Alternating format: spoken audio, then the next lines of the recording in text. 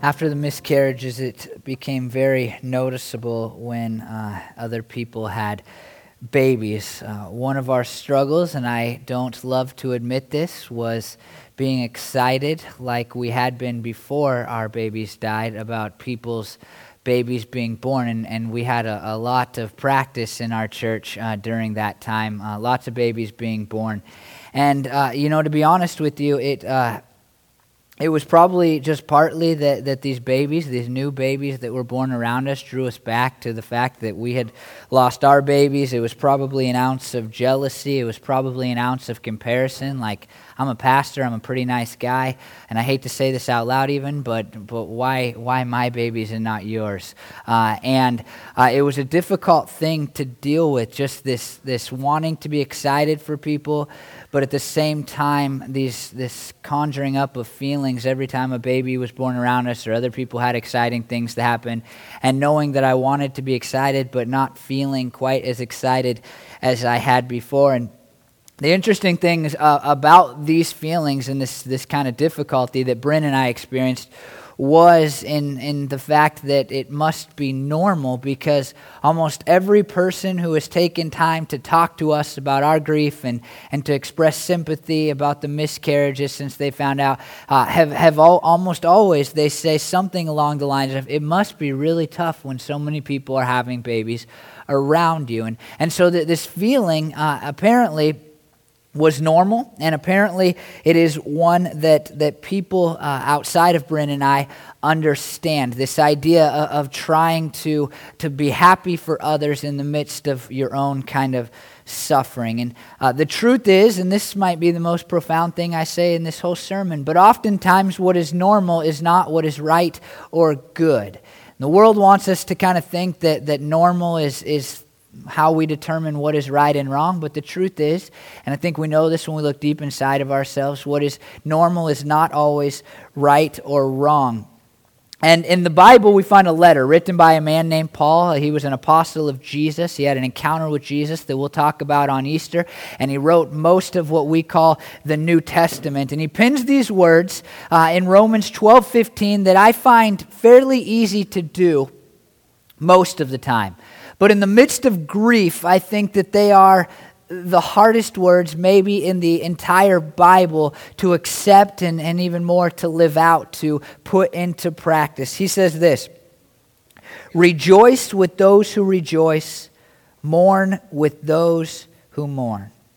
Now, the mourning part is pretty easy for me. I mean, I can be the happiest guy in the world, and then somebody tells me something very sad, very, very tragic, and I find it pretty easy to empathize with them and to mourn with them. And maybe it's just because I was having a nice day, and then they told me this sad story, and it ruined my day, and I'm sad for the loss of my good day, or I don't know, but it's really easy for me to empathize when it comes to the negative side of things. Like, I hear your story, and it's sad, and it makes me feel sad. I naturally want to be sad with you. I don't know if you're like me, but when it comes to rejoicing with those who rejoice in the midst of my own sorrow and grief, I think most of humanity find it very difficult. It's almost something that seems like it might be impossible, something that seems like maybe the writer Paul was wrong when he said it.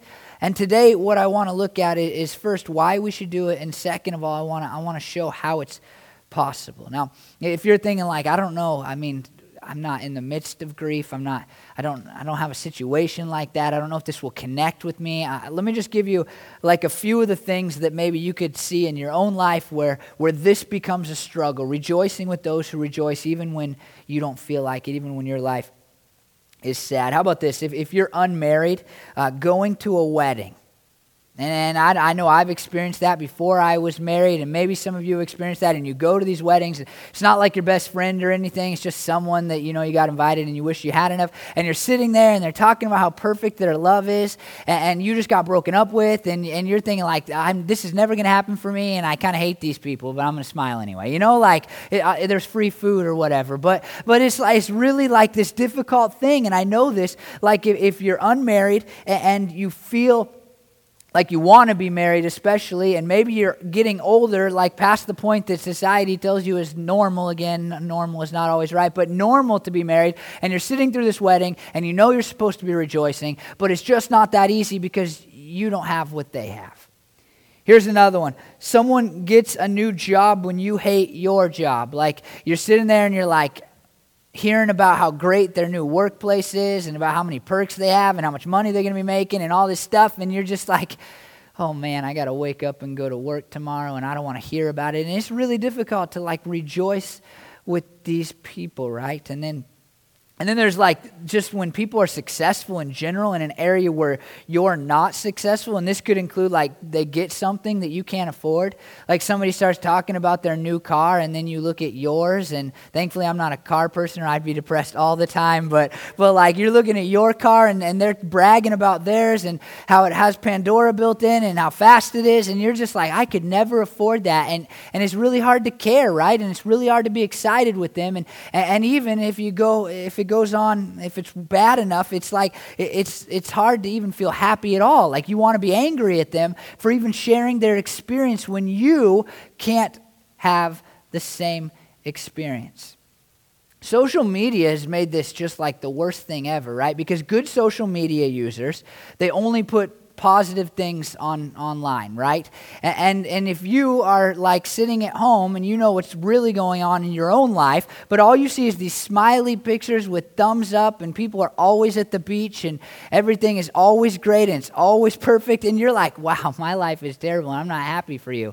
I don't care that you were in Hawaii. I don't care that your life is good. I don't care that you have a new car. I don't care that you have a new boyfriend. You're going to have a new one next week anyway, but that's a different point. I don't care about these things. And it's really hard in the world that we live in to rejoice with people because all we ever see is their rejoicing, and we know the things that go on in our own personal lives. It's not always perfect, even if what we put online and what we see from other people online is perfect. And it's hard, it's really hard to not be upset by it, to not be jealous by it, to not be frustrated by it, but it's even harder. It's really much harder to rejoice with the people who are rejoicing, who are celebrating. And so today, these two questions. First, why should you rejoice when you're grieving? Why should you rejoice with others when you're grieving? I mean, it doesn't feel normal. It doesn't seem like something that's natural. It doesn't seem like something that we want to do. So why should we do it? And then the second question is, how is it possible to do? I mean, is it possible, but more, how is it possible to make that happen in your life and to be a person like that? And so I want to look at Romans 12:15 today, but I want to look at what really surrounds Romans 12:15. And so I'll start in verses 1 and 2. If you have a Bible, you can open there. If you have a smartphone, open there and follow along. Therefore, I urge you, brothers and sisters, in view of God's mercy, to offer your bodies as a living sacrifice, holy and pleasing to God. This is your true and proper worship. Do not be conformed to the pattern of this world, but be transformed by the renewing of your mind.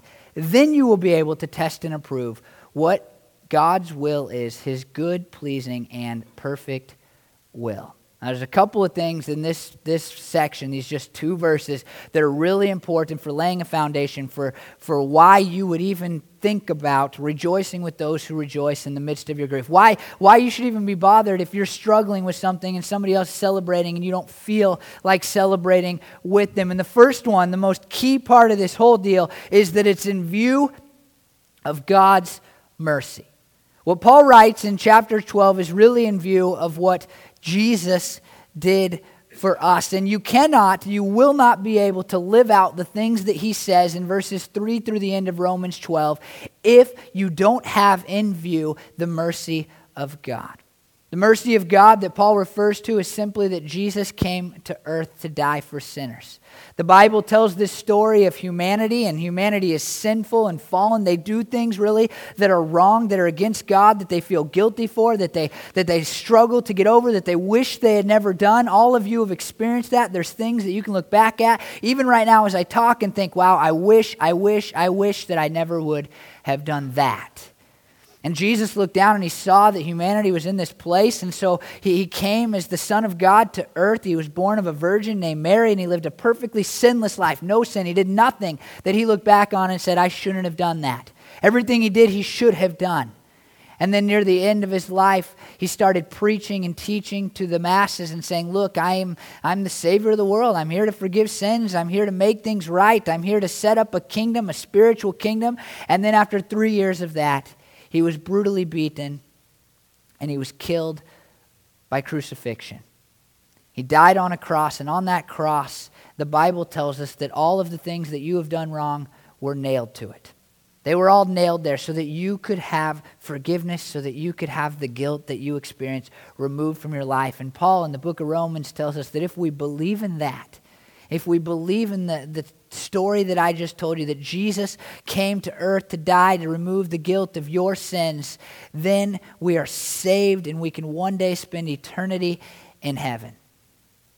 And Paul stops in Romans 12, and he's going to get very practical. He's going to talk about how people should live live their lives, but he wants to say one more time that everything he says in the rest of the book of Romans is because with the view on God's mercy that he sent Jesus to die as the Savior of the world. And so the quick first part of the answer, why should we do this? It's because we're trying to serve God. And then he goes on and he says that because of this mercy, we should offer our lives as living sacrifices. Now, to understand that, you need to look back at the Old Testament. If you look back in the Old Testament, you see that in order to worship God, in order to please God, they would literally kill animals. They had a sacrificial system. And Paul is saying, thankfully, that we are to be a living version of that. Good thing he didn't just say a sacrifice, because that would have given everybody the wrong impression and would have been really bad for society. But he said we're to be a living sacrifice, and that means just like the animals, our entire lives are presented to God. And then he says that our minds should be renewed, should be transformed, so that we are able to know what God's will is. So you put this all together, and what Paul is saying is that everything said in the rest of this chapter, including rejoice with those who rejoice, are to be because we recognize how great of mercy God has had on us if we are Christians, how much mercy and grace he has poured out in his son Jesus. And we say out of that, I want to give you every ounce of me. And we want to be just like you. We want to live just like you, Jesus, just like you would want us to, God. And when you look at the story of Jesus, you find a man, and I'll come back to this, that really was good about mourning with those who mourn and rejoicing with those who rejoiced. And if we want to be like him, then we'll need to put it into practice. Now, the next 6 verses talk about serving in the body of Christ, that is the church, and it talks about really how we are to use our spiritual gifts, that's gifts that come upon Christians by the Holy Spirit, special talents and abilities, so that they can serve the church, and we're supposed to use that, and that's all part of being transformed and living like Jesus wants us to live and all of that. But I want to skip over those, and I want to go all the way down to verse 9, and this is what it says. Love must be sincere. Hate what is evil, cling to what is good, be devoted to one another in love. Honor one another above yourselves, never be lacking in zeal, but keep your spiritual fervor, serving the Lord. Be joyful in hope, patient in affliction, faithful in prayer. Now, I just say this up front. Here's a list of things that are not very tangible. It's really hard to say, am I actually doing these things? And he's going to get to the more tangible things, the things that you can actually see in your life in the next few verses. But this list of things right here is more about what happens inside of you, in your spirit, in your heart. And so he's beginning to give us a blueprint for who we must be in order to do the things that we want to do on the outside. And I just want to hit on these briefly. He says that love must be sincere. I don't want to harp on this too much. We just spent 4 weeks talking about love in this church just a handful of weeks ago, and we defined love one more time as them above you, as their goodness you pursue because of their value. Love is really looking at somebody else, saying, wow, you are important, you have worth, you have value, and so because of that, I will lower myself in order to build you up and help you become all that God wants you to be. If you missed that sermon series, you can go to creeksidebiblechurch.org/love defined, and you can listen to it, and you'll find out exactly what a sincere love looks like. The next thing he says is that we must hate what is evil, and we must cling to what is good.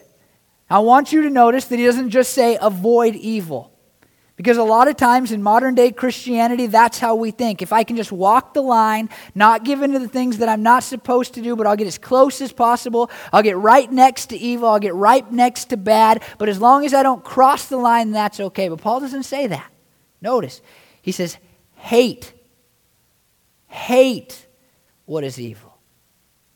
He wants you to abhor what is evil. He wants you to loathe what is evil. He doesn't want you to kind of go, oh, what can I get away with? How close to the line can I get? He wants you to hate the bad things that you want to do, that your flesh tells you to do. He wants you to absolutely hate them.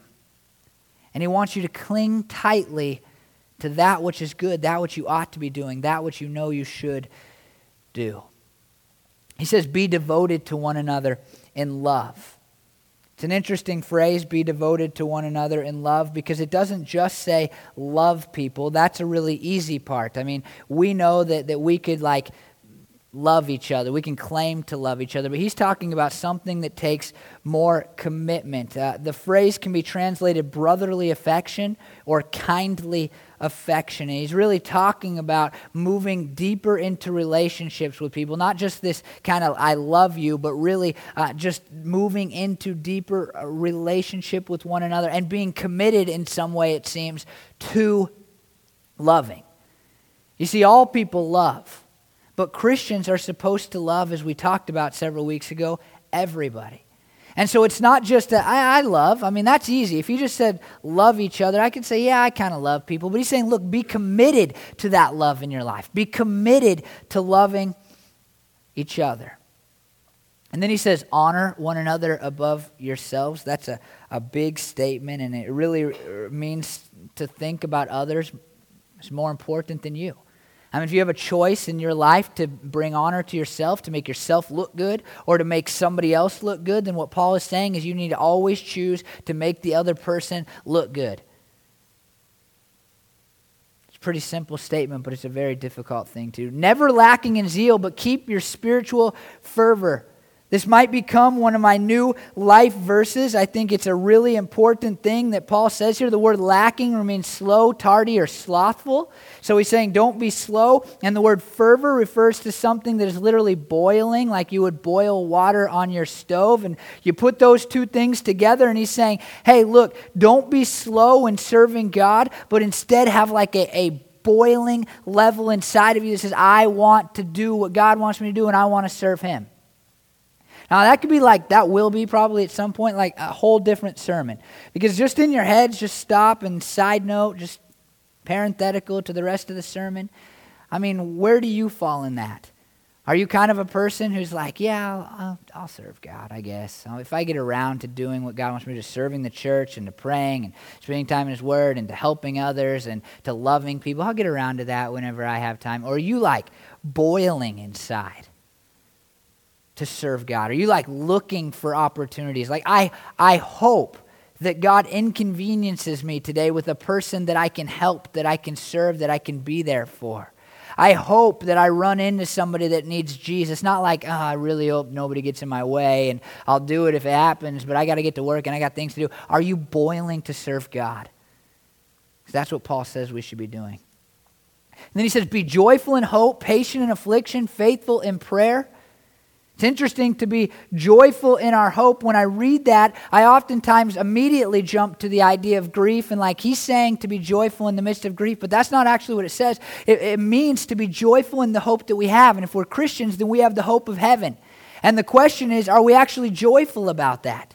Do you actually spend time being excited about the fact, if you're a Christian, that someday you get to go to heaven, and that Jesus has forgiven you of your sins, and that your life has been made whole by our Savior? Saying be joyful in that, not just know about it, not just kind of think about it, but be excited about what you have in your relationship to Christ. And then he says patient in affliction, and we think of patience as I'm not going to react. It's terrible, all this trouble's coming, I'm never going to do anything. But the word really, as it's used most often in the Bible, references continuing to do what is right in the midst of difficulty. So what Paul is talking about was exactly what he's experiencing in his own life, where he's being beaten for the sake of Christ, but yet he's preaching Christ anyway. He's being thrown in prison for talking about Jesus, yet he's talking about Jesus anyway.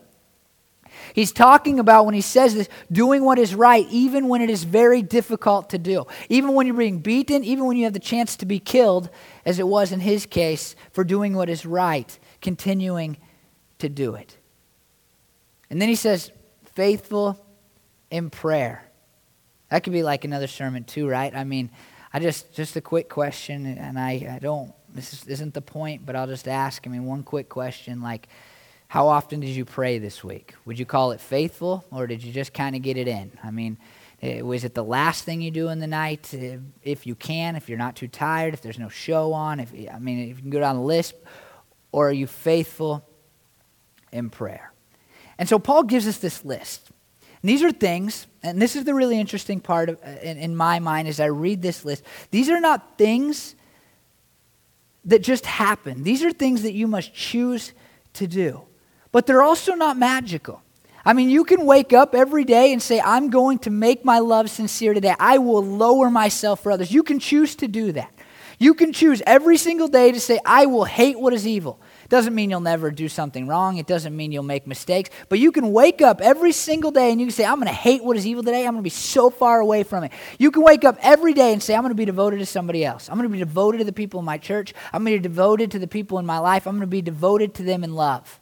You can wake up and you can choose to do that. You can choose every single day to say, I will make other people look good before I will make myself look good. You can choose every single day to boil inside and say, I know what Jesus did for me, and what I want to do today is I want to serve him more than anything else. You can wake up every single day and you can choose to serve the Lord. You can choose to be excited about the hope you have. You can choose to be patient and do what's right in the middle of affliction. You can choose to be faithful in prayer. Paul shows us this list of internal things, and I think when we read it, at least me, I maybe shouldn't speak for you, but when I read it, I go, wow, I wish I could be like that. But as I studied and I looked at these individual things, it just became clear to me. These are decisions we can make. They're not easy decisions, but you can wake up every single day and you can decide to try to act and think like this. And really, you must decide to think like this. Like Christ, if you're going to put into practice the things that he says next. Romans 12:13, share with the Lord's people who are in need. Practice hospitality. Now, this is the only statement that's specific in this whole passage to Christians. He's talking about sharing with those who are in need, and it really means that. It means to give of yourself for the needs of others. To be hospitable is to open your home to somebody. In English, we know that, but it's really to entertain or show love to strangers, people that you don't know very well. That's what the biblical word means. And here's the thing. In our modern American culture, we don't like either of these things. I don't know why we tell kids to share, but then about 12 years old, sharing just goes out the window. We're not going to share our stuff. They can take care of themselves. They can figure things out. This is my stuff. I don't want you intruding on it. This is my time. This is my money. This is my energy, and I'm going to use it on me. I don't want to share with any of you. It's pretty difficult. And the world tells us it's a dog-eat-dog world, right? And it says, go get what you can get and let other people think about themselves. And Paul is saying that we need to share with each other who are Christians. And he's saying that we need to be kind and loving and even entertain those people that we don't even know. This isn't just talking about Christians. And we don't like opening our houses anymore. 50 years ago, the church, what happened is if you showed up and visited, then somebody would knock on your door. And if we did that now, nobody would ever come back to our church, right? And people, 50 years ago, you knocked and you tried to lead people to Jesus by opening their doors. And now they would be like, well, you're either a Mormon or you're a Jehovah's Witness, and I'm not opening it. I'm not going to open my door, and if I do, I'm going to immediately tell you how busy I am. Or you might be a salesman of vacuums, right? There's only three options. People don't like people coming to their houses anymore. And yet there's this command, really a command, for us to be hospitable, to show love, to entertain strangers. And it will not happen in our lives. These are things that we can see, right? You can ask yourself right now, am I sharing with people in need? You can ask yourself, am I practicing hospitality? Really easy questions. You can see it in your life. It's very clear. There's a yes or no. It's very distinct. And the truth is, what I see in this passage is that you will not put these things into practice if you do not train yourself to think like the verses 8 through 12. Then he says this. How do you like this one? Bless those who persecute you. Bless and do not curse. To bless is to say nice things about somebody. Now think about this. Somebody's persecuting. This is worse than like being mean to you, but we can insert, because we haven't been persecuted lately, we can just insert like somebody being mean to you. Somebody's mean to you. How do you talk about them? Paul is commanding in Scripture, the Bible, which was inspired by God, that we say nice things about the people who are doing the worst things to us. That's hard, unless we are training ourselves to think like Jesus. We don't just wake up and do that. I promise you this. If you go, okay, here's my plan today. I'm going to really try to say nice things about those who are being mean to me. You won't do it. You just wake up and say, I'm going to really try to show love to strangers and to share my needs. You won't do it. It only happens when you think like Jesus and you wake up every day saying, I am going to focus on the things that I need to focus on. And then Romans 12:15, we pick up our verse, rejoice with those who rejoice, mourn with those who mourn. We'll come back to that. And then Romans 12:16, again, live in harmony with one another. Do not be proud. Be willing to associate with people of low position.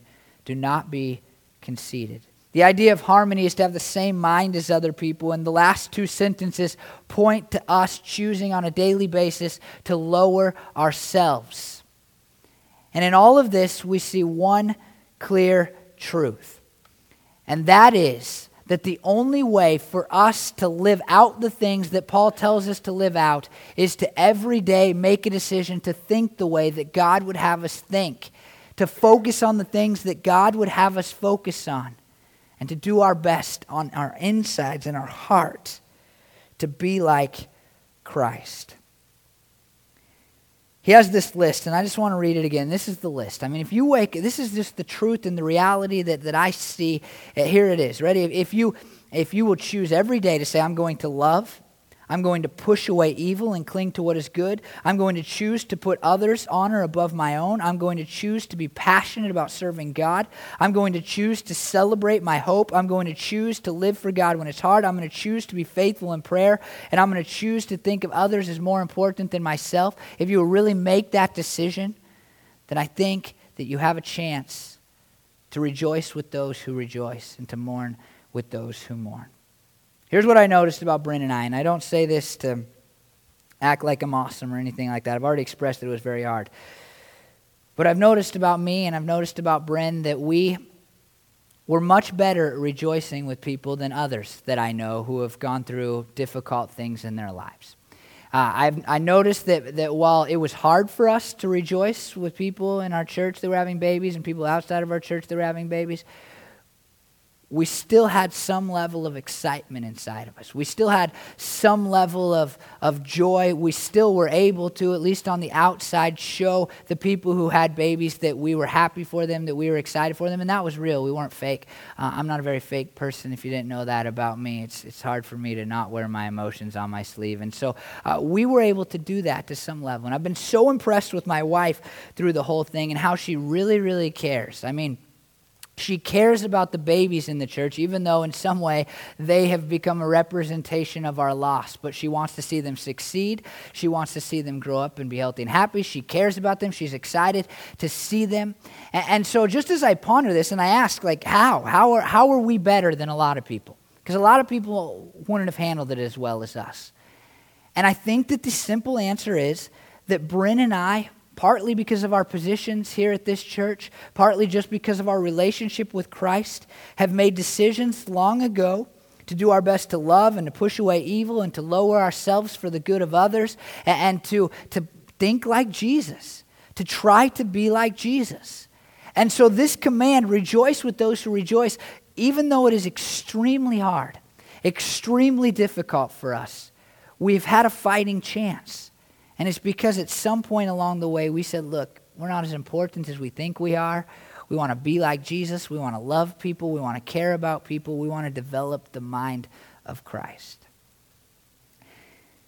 Paul says something very similar elsewhere that's worth reading, and it's about Jesus, and it shows us who Jesus was and why we must learn to mourn with those who mourn and rejoice with those who rejoice if we're going to be like him. Philippians 2, 1-8 says this, "Therefore, if you have any encouragement from being united with Christ, if any comfort from his love, if any common sharing in the Spirit, if any tenderness and compassion, then make my joy complete by being like-minded, having the same love, being one in spirit and of one mind. Do nothing out of selfish ambition or vain conceit. Rather, in humility, value others above yourselves, not looking to your own interest, but each of you to the interest of others.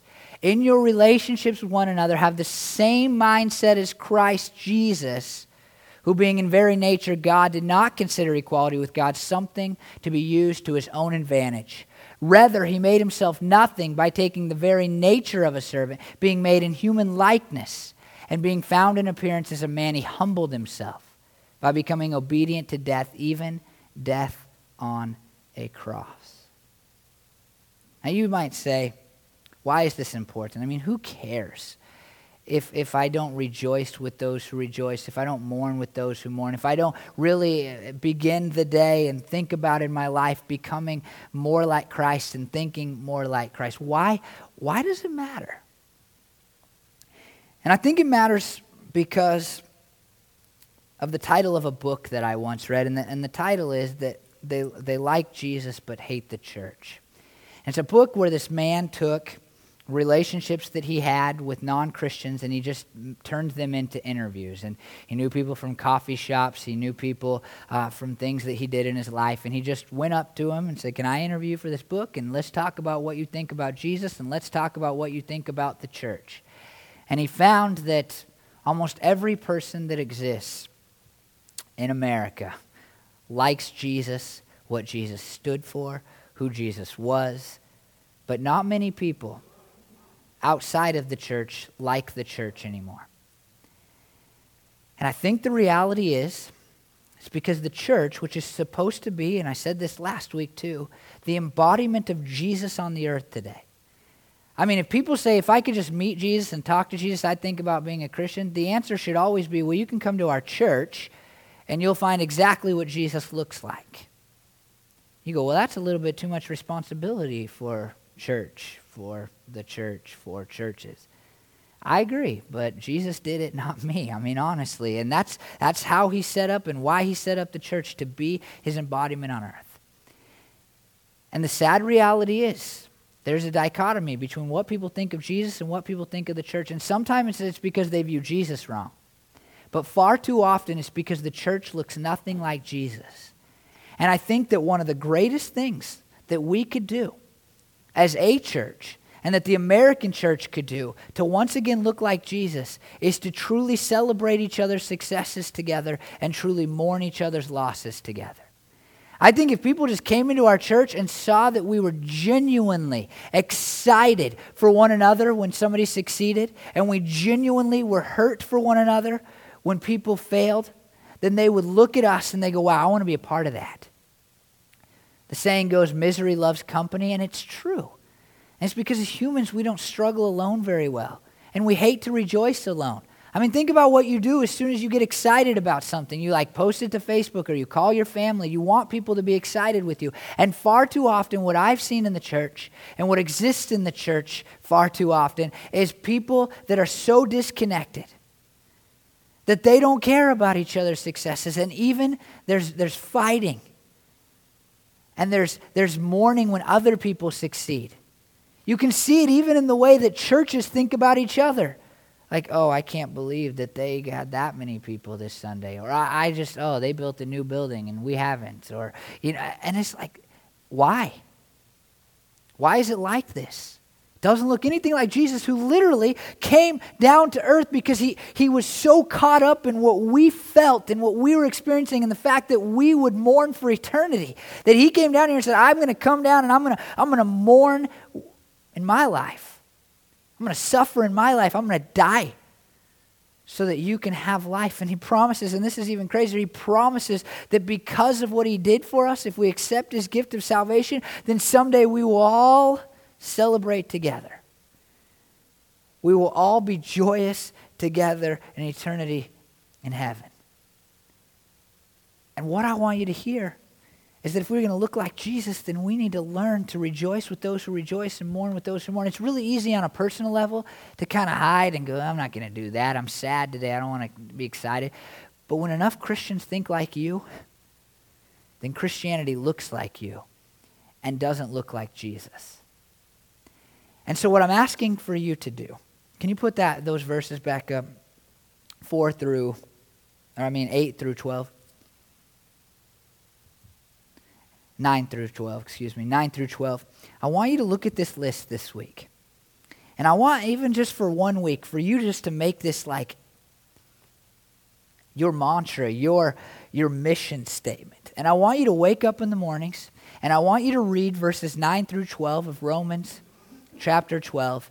And I want you to stop looking at this, because too often we do this in Scripture. We think these are like magic potions. Like, oh, that would be really cool if I made my love sincere. But nobody ever commands somebody to do something that's magical, right? I mean, if things are commanded, then we have a choice in them. And God ordained for these things to be commanded upon our lives. They're not easy. We'll make mistakes, don't get me wrong. Sometimes we won't do them as the course of the day goes on. But we have a decision to do these things. I mean, if I stood up here and commanded you to fly, like, that's stupid, right? And I'm convinced that Paul was not stupid, because I've read all the letters that he wrote that got into the Bible, and I'm convinced that God's not an idiot. And so he has told us, hey, love must be sincere. So wake up and say, okay, I'm making my love sincere today. It's not going to be fake. It's not going to be superficial. It's going to be real. And wake up and say, hey, you know what? I'm going to be passionate about serving Jesus today. I'm going to boil over inside of me. I don't feel like it necessarily, but I know he deserves it, and so that's my decision. And so my hope for you is that you will take, even just for 1 week, maybe it will be the rest of your lives, that'd be cool, but just take these verses 9 through 12 of Romans 12, and say, today I'm committed to this.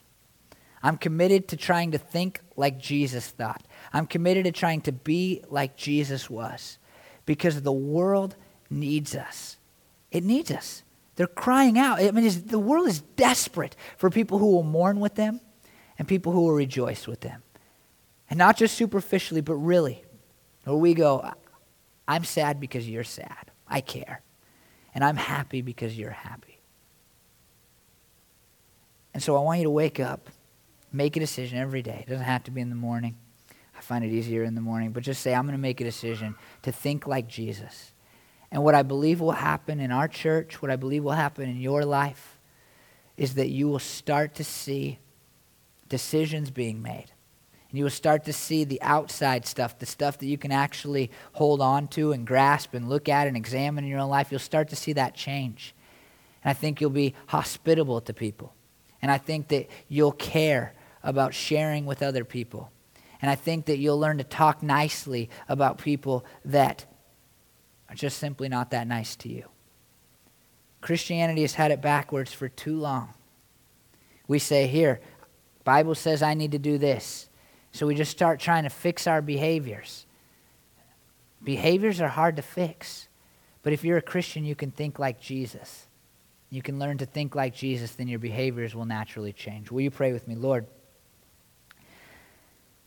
I just ask, God, that you would let us be a church. And you know that connection is a really big deal to us at this church. And I just would pray, God, that we would be a church, God, that would really learn to think like you, so that we can care, God, more about you, Lord, and more about others. And Lord, I'll just admit this, we are so self-centered, we are so internally focused that we almost forget that other people exist sometimes, God. I mean, we just wake up and we just go through the motions to make ourselves live, Lord, and we really, God, are a sad picture of you so often. And Lord, I pray that we would just take that list of things and we would work at making them an internal part of ourselves, Lord. I just think it'd be so cool, God. And I'm thankful we have a church that's pretty good about this, Lord. But I just think it'd be so cool even more if we just had a church where we were just so excited for each other, Lord. I just think it'd be so cool, Lord, if we had a softball team this summer that if we struck out and somebody else hit a home run, we just felt happy and not sad about striking out, Lord. And I just think it would be so cool if we had a church where somebody called us and they knew that when they were sad that we would empathize with them and we would deeply and passionately care about them, Lord. And that we would just be a church that's not just, superficially nice to each other. And Lord, I thank you for the unity and the level of unity in this church and how there's not infighting and how there's not divisions, God. But I want to see it go so much deeper, just so much further, God, where we are rejoicing for those who rejoice and mourning for those who mourn. And I pray as it happens in our church, God, that you would expand it outside of our church, Lord. And that we who are part of Creekside Bible Church, God, would take it to the rest of the world so that if our neighbors and the people that we interact with at work and the people that we are friends with that are not Christians, so that they knew that when they had a problem, they could come to us and they would find people who cared, and they knew that when they were excited, they could come to us and they could share with us and we would be excited with them and not start talking about the great things in our life, Lord. And God, I believe that is more than anything besides you, what our world needs. People who really care about others and not just about themselves. So I pray, God, that you would help it to start here in us as we learn and develop our minds to be more like your mind. In your name, amen.